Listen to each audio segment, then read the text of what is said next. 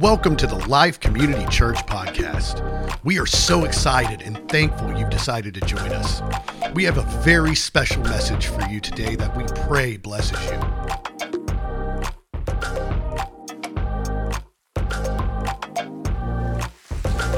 Amen.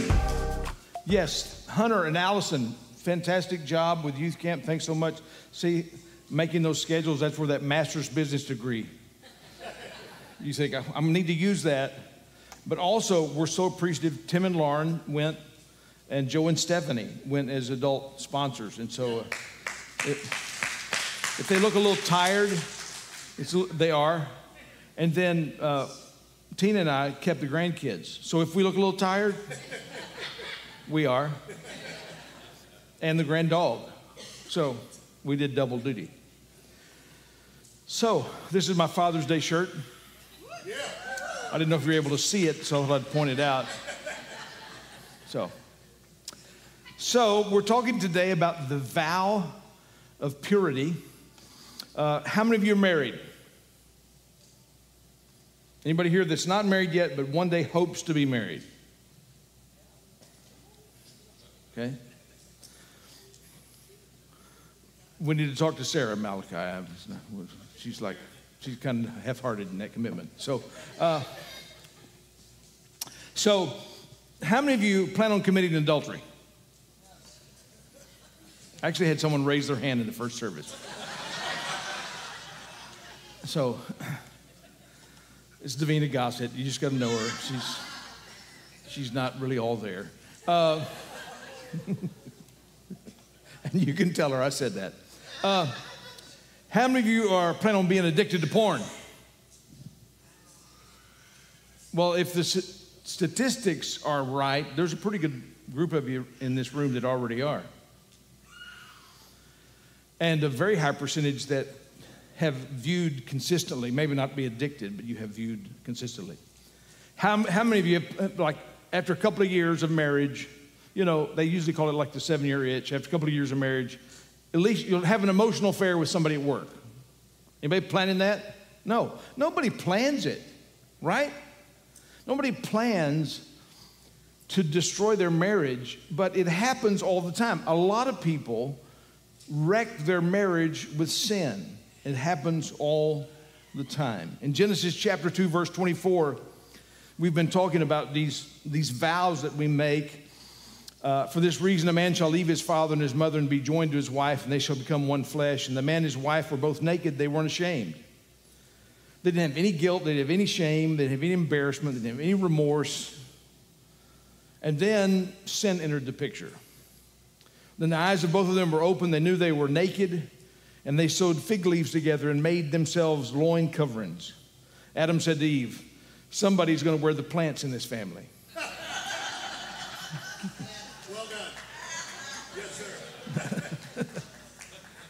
Thank you. Thank you very much. That came, it was on a tag in the shirt. They heard the sound of the Lord God coming in the garden in the cool of the day, and the man and his wife hid themselves from the presence of the Lord among the trees of the garden. Then the Lord God called the man and said, where are you? And he said, I heard the sound of you in the garden, so I was afraid because I was naked, so I hid myself. Shame means to be ashamed, to become characterized by feelings of shame, guilt, embarrassment, or remorse. And we just begin to feel that from a very early age. You'll notice, you see a kid coming out of the room and they're covered with chocolate or something, you know. Only a parent will taste it. Oh, it's chocolate. I'm glad that was chocolate. Yeah. Parent will do that, right? And you say, what? Did you get into the candy? Is that chocolate? No. And it's all there over their face. Or maybe you've got an 18-month-old. In the first service, I said 18-year-old, which kind of throws this off. You have an 18-month-old in a corner, and they're doing their business. You know how they do. They hide.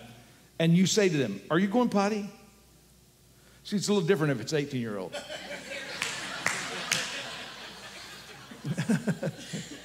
18-month-old, are you going potty? And there's like, Elias is like defiant. No, don't even ask me that. But we do it when we're, as grown-ups. We'll walk around here and we could be going through a horrible crisis, a tragedy, depressed, discouraged, upset, and somebody asks us, how are you doing? What will we say? Fine. So are you struggling with a temptation? No, I'm fine. We just have trouble being transparent. We end up hiding because we feel that sense of shame. And Satan wants to use that. He wants to use that. He wants you to be connected to your shame. He wants you to be buried by your shame. He wants to be identified by your shame. You did something bad, so you are bad. Has anybody here done anything bad? All of us. We've all done something bad, but that's not our identity. Our identity is in Christ. So if we don't get a hold of that and understand that, we end up believing the only safe place to hide is to keep it a secret. I can't let my spouse know. I can't let him know what's going on. I can't let her know what's going on. I have to fight these battles in secrecy, and I can't let anybody know. And secrecy is the enemy of intimacy. So we've talked about these 4 vows. The first one we talked about the first week is, I promise that God will be my first priority and my spouse will be my second. And that's counterintuitive. It doesn't seem to make sense to us in this world. But if you put God first, you'll be a better spouse than if you put your spouse first. Because if you put your spouse first, you're asking them to be to you more than they can be as a lover and a person in your life.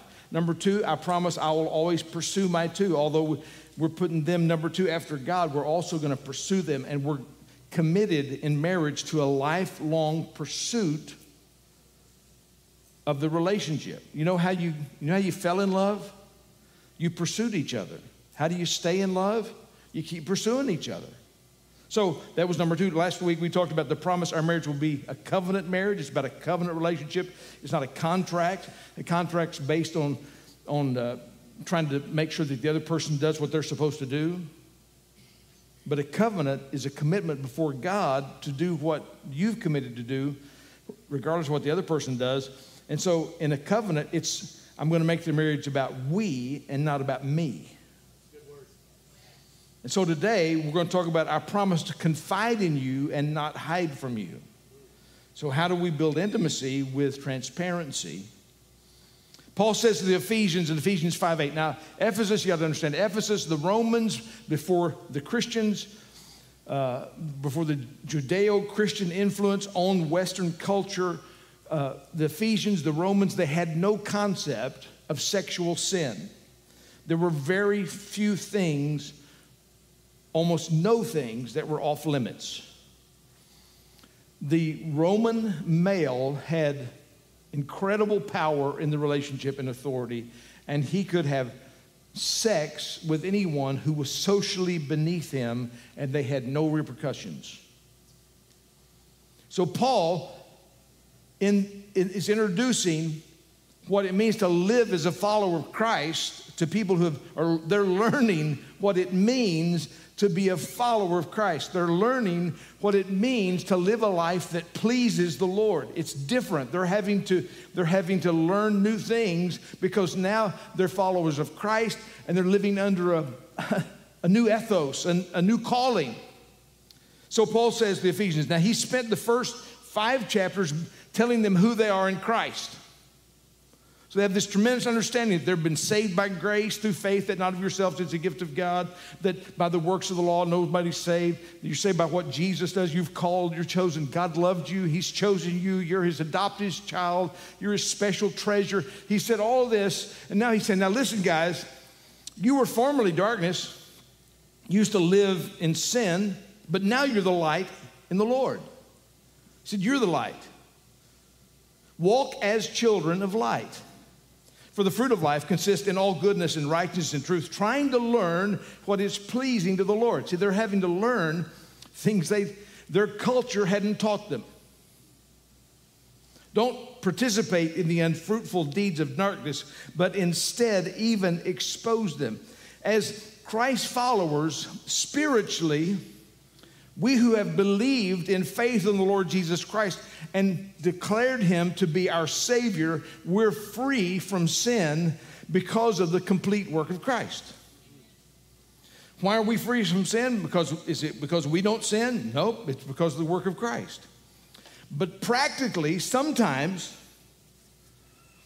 those of us who are saved by grace through faith, and that not of ourselves, it's a gift of God, some of us who've been called out of darkness, sometimes we step back into darkness, right?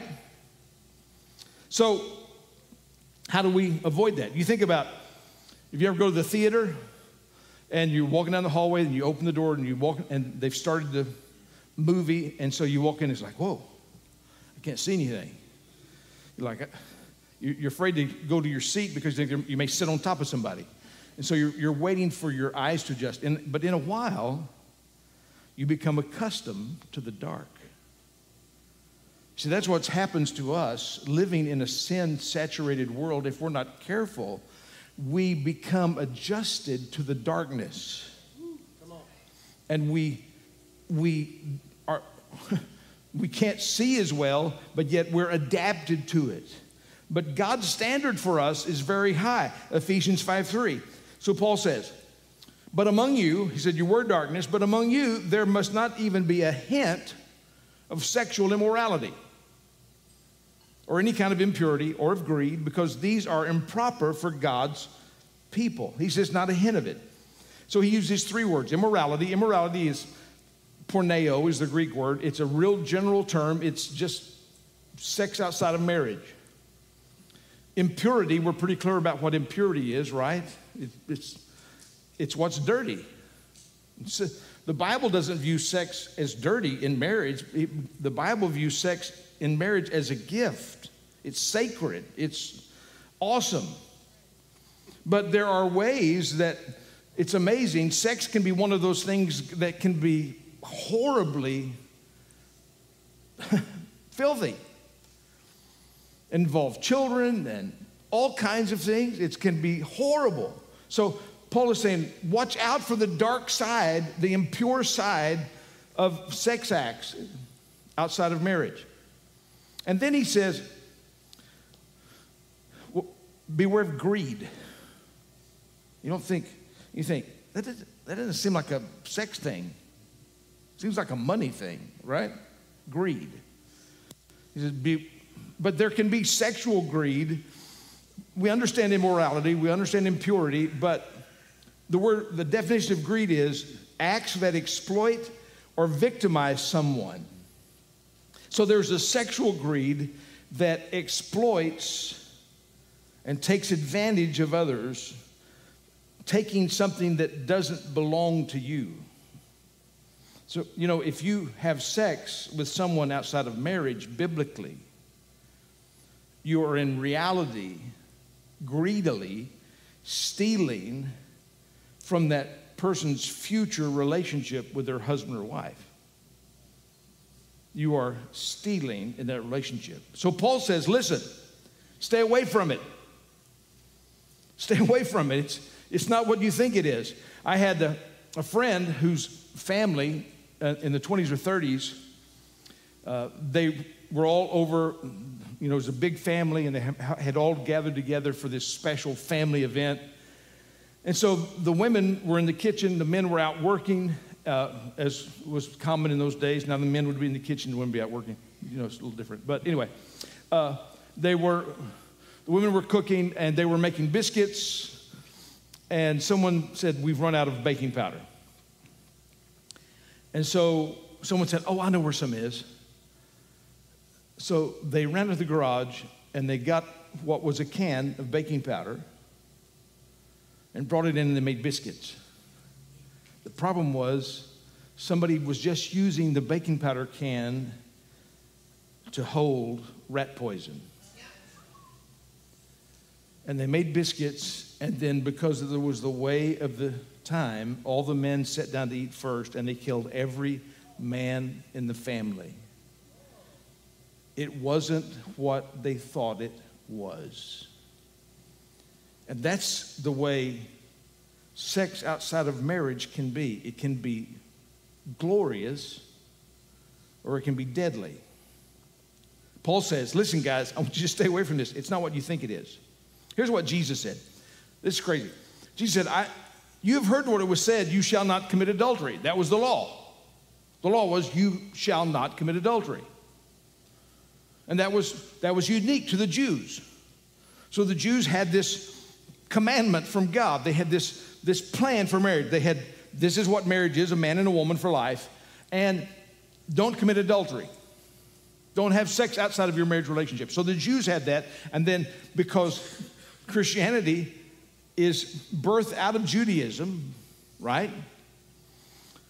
So that they have this law, this principle. But Jesus said, listen, I want to tell you there's something beyond that. There's something beyond the law.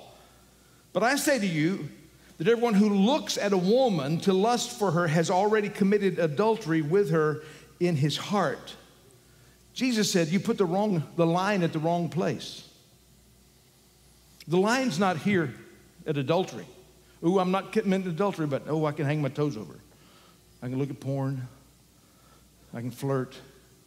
I can get real close. Jesus said, don't do that. He said, the line's not there. He said, put the line all the way back here. The line is, don't even think about it. Don't even think lustily about it. When you see that woman at the gym that's scantily clad, you don't go,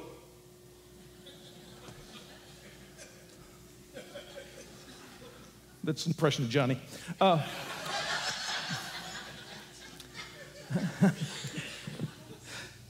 No.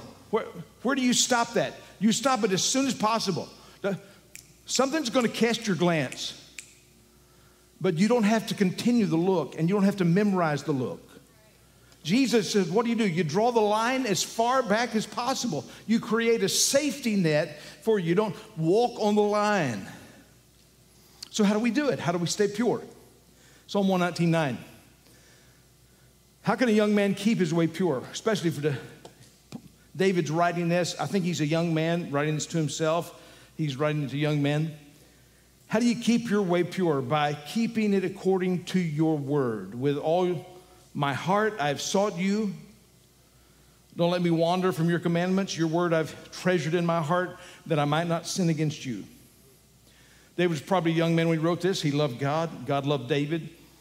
If you read the Psalms, David had incredible insight, revelation into the nature and character of God. He had insight into Christ on the cross in Psalm 22. He had insight into God as our shepherd in Psalm 23. I mean, it's just full of understanding who God is. David wanted to be pure before God, but sometime later, David failed as a middle-aged man big time. And we all know about it. We know that David failed with Bathsheba and brought dishonor to the name of God and the people of God. And here we are 3,000 years later still talking about it. I mean, think about it. Can I share with you where I think David went off the rails? Because he knew the word. He had hidden the word in his heart. So he knew the word of God. He loved God. He was committed to God. But I think there's an area we can see where David went off the rails. You notice that he makes this statement, do not let me wander from your commandments. God, don't let me wander from your commandments. Is that how your relationship with God works? God, don't let me? Because if that's the way it works, why didn't God show up in the garden and slap that apple out of Eve's hand and punch the snake? Boom. Can you see that? Boom. It's the God punch. Boom. Why doesn't he make your phone quit working when you look at porn? Or you go into the kitchen and you get a cookie and Angel shows up and says, you can't have that. Just one? No. God doesn't work that way. Lord, make me do the right thing. Lord, make me do the right thing is not a prayer. It's a cop-out. Because, Lord, make me do the right thing is if I fail, it's God's fault. If I failed, it's not because of me, it's because God didn't keep me from wandering. God, it was your job to keep me from wandering. God, you let me wander from your commandments. But you see, here's what Paul says in Ephesians 5:8. For you were formerly darkness, you were darkness, but now you are light in the Lord. Walk as children of light. Not, Lord, make me walk. How do you walk? And you'll find that this is all through the New Testament. It calls for us to walk. Walk worthy of your calling. To do everything God's called you to. Walk worthy of what God's called you to do. Walk as children of light. Because that's who you are in Christ. This is what Christ has done for you. You are in Christ, and He saved you, and He's delivered you. But He's saying, listen, now you have to put legs on it, and you have to do it. And how do you do it? You do it with a daily submission to Christ, a daily surrender to Christ. It's a daily yielding. You realize, oh man, I had this good yesterday, but today I'm sucking at this. So you have to have some element of daily dealing with it, because every sin becomes a stronghold in secret. Yes, we need to hide God's word in our heart because He guides us by His word. Yes, we need the work of the Holy Spirit to convict us of sin, but we also need voluntary transparency and accountability. And I say voluntary because I've had people say, I want you to make me accountable. And I'm like, I wish I could. Man, this church would be full to the brim every Sunday. Everybody would show up every Sunday because I'd make them accountable. But you're only as accountable as you make yourself to people. You have to be transparent yourself. No one can make you be transparent, because our pat answer is when someone says, how are you doing? I'm doing fine. We need voluntary transparency. You see, David needed Nathan the prophet before he fell, not just after. Because the night on the rooftop with David was not the first time he ever struggled with this. If you read David's story, David had a problem with women. You think, why did God use him? Why does God use messed up people? Because it's the only kind there is. Amen. See, David needed some accountability in his life. He needed someone that he was being transparent and honest with, not someone that had to later call him out with a God story and prophecy and make him realize that he had sinned and admit that he had sinned. You need, and I need, and David needed same-sex friends that we can be transparent and accountable with, and we need to be truthful and honest with your spouse about your struggles. The spouse is someone you need to be honest with, and it's very difficult. So you need to just build a culture of transparency and honesty. Tina and I have the same phone passwords, so she can look at anything that's on my phone. Tim and Lauren also have access to all of my passwords, bank accounts, everything. Tina can track me anywhere that I go, and I can track her. And I get calls like this: what are you doing at Baskin-Robbins? And I'll say, I'm at the gas station in the parking lot. Show me the ice cream cone. No. And I'll say, what are you doing at North Park? And I know you're thinking that we're old, it doesn't matter. But it matters all the way to the end. Yes, sir. Because I've seen too many guys, even guys my age, that didn't finish well. Because they had sexual problems, and it tarnished their whole ministry. You know, I've been here 42 years. I'll be 42 years in August, right? If I was to fail sexually, it would tarnish all of those 42 years. So how do we stay pure?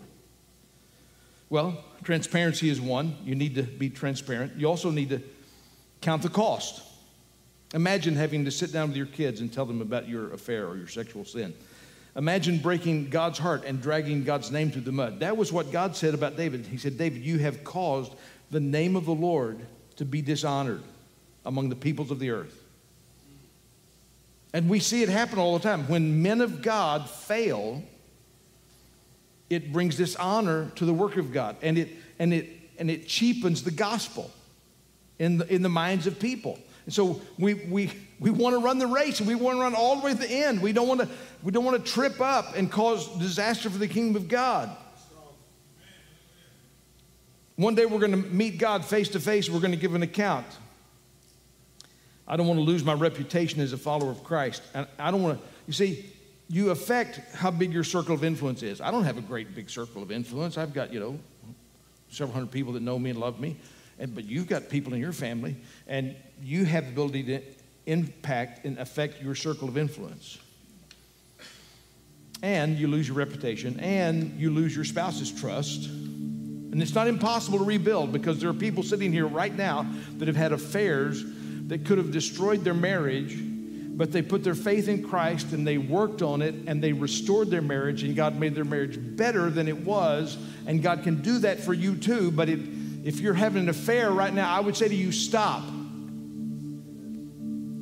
Stop in the name of Jesus and let the Lord start to rebuild. Because a few moments of selfishness can ruin your life. Secrecy is the enemy of intimacy. Proverbs 28:13. He who conceals his transgressions will not prosper, but he who confesses and forsakes them will find compassion. So we confess our sins, we quit hiding, and we find grace. And we live as children of light, no longer walking in darkness, but walking in light. And we work on these things. God's my one. God is my one. My spouse is my two. I'm going to always pursue my two. Marriage is about not me, but we. And I'm going to confide in you and not hide in you. If you'll confide, that's a hard step. But transparency is the key to healing and strength in your marriage. You don't need to be walking in shame. God doesn't want you walking in shame. God wants you walking in victory. He wants you to be set free. Satan wants to use shame to push you in a corner like you can't be used by him anymore, that you're messed up and used up. But God wants to set you free so that we can be examples to the world. Was there ever a time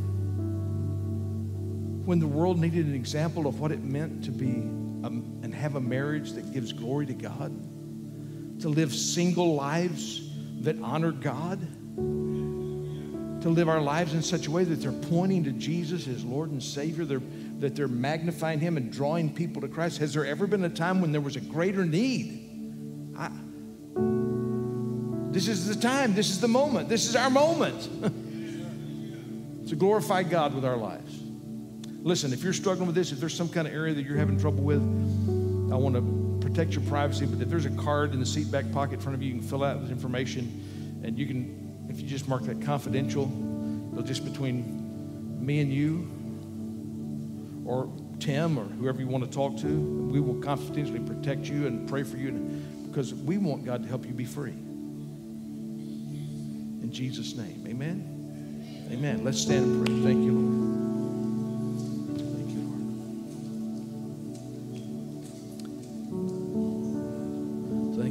Father, we want to have marriages that honor you and glorify you. I mean, that's the purpose of our life. You created us for your glory. We have a divine purpose, a divine call, a divine destiny. And you've called us in marriage. And our marriage is this mysterious relationship that is a picture of your eternal relationship with us. Marriage has sacred significance, and we want to have marriages that point to your glory and your majesty and your love and your grace and your forgiveness and your compassion. Lord, so help us, Lord, today. Help us to break free of the shame. Lord, to overcome the attacks of the enemy of shame. We're not identified by the failure, but by who we are in Christ. In Jesus' name, amen. Amen. Lord bless you. I love you. Have a great week. This has been the Life Community Church podcast. Thank you for listening.